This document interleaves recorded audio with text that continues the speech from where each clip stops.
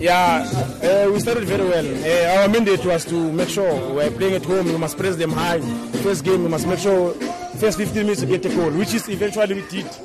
But after scoring those 2 goals, we started to relax. We thought maybe the game is going to be easy. Then we get the shock of our lives. And they came back, they get another 2 goals.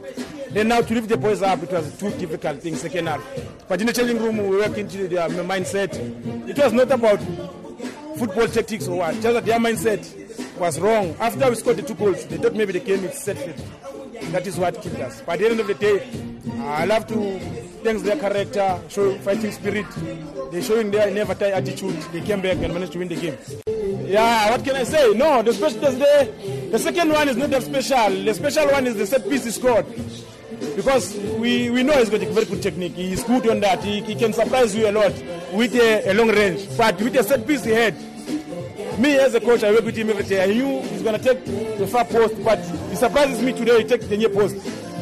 That was the one of the best goals. But he played very well today. I'm happy with his performance. If he can continue playing like that, I think the boy can go far.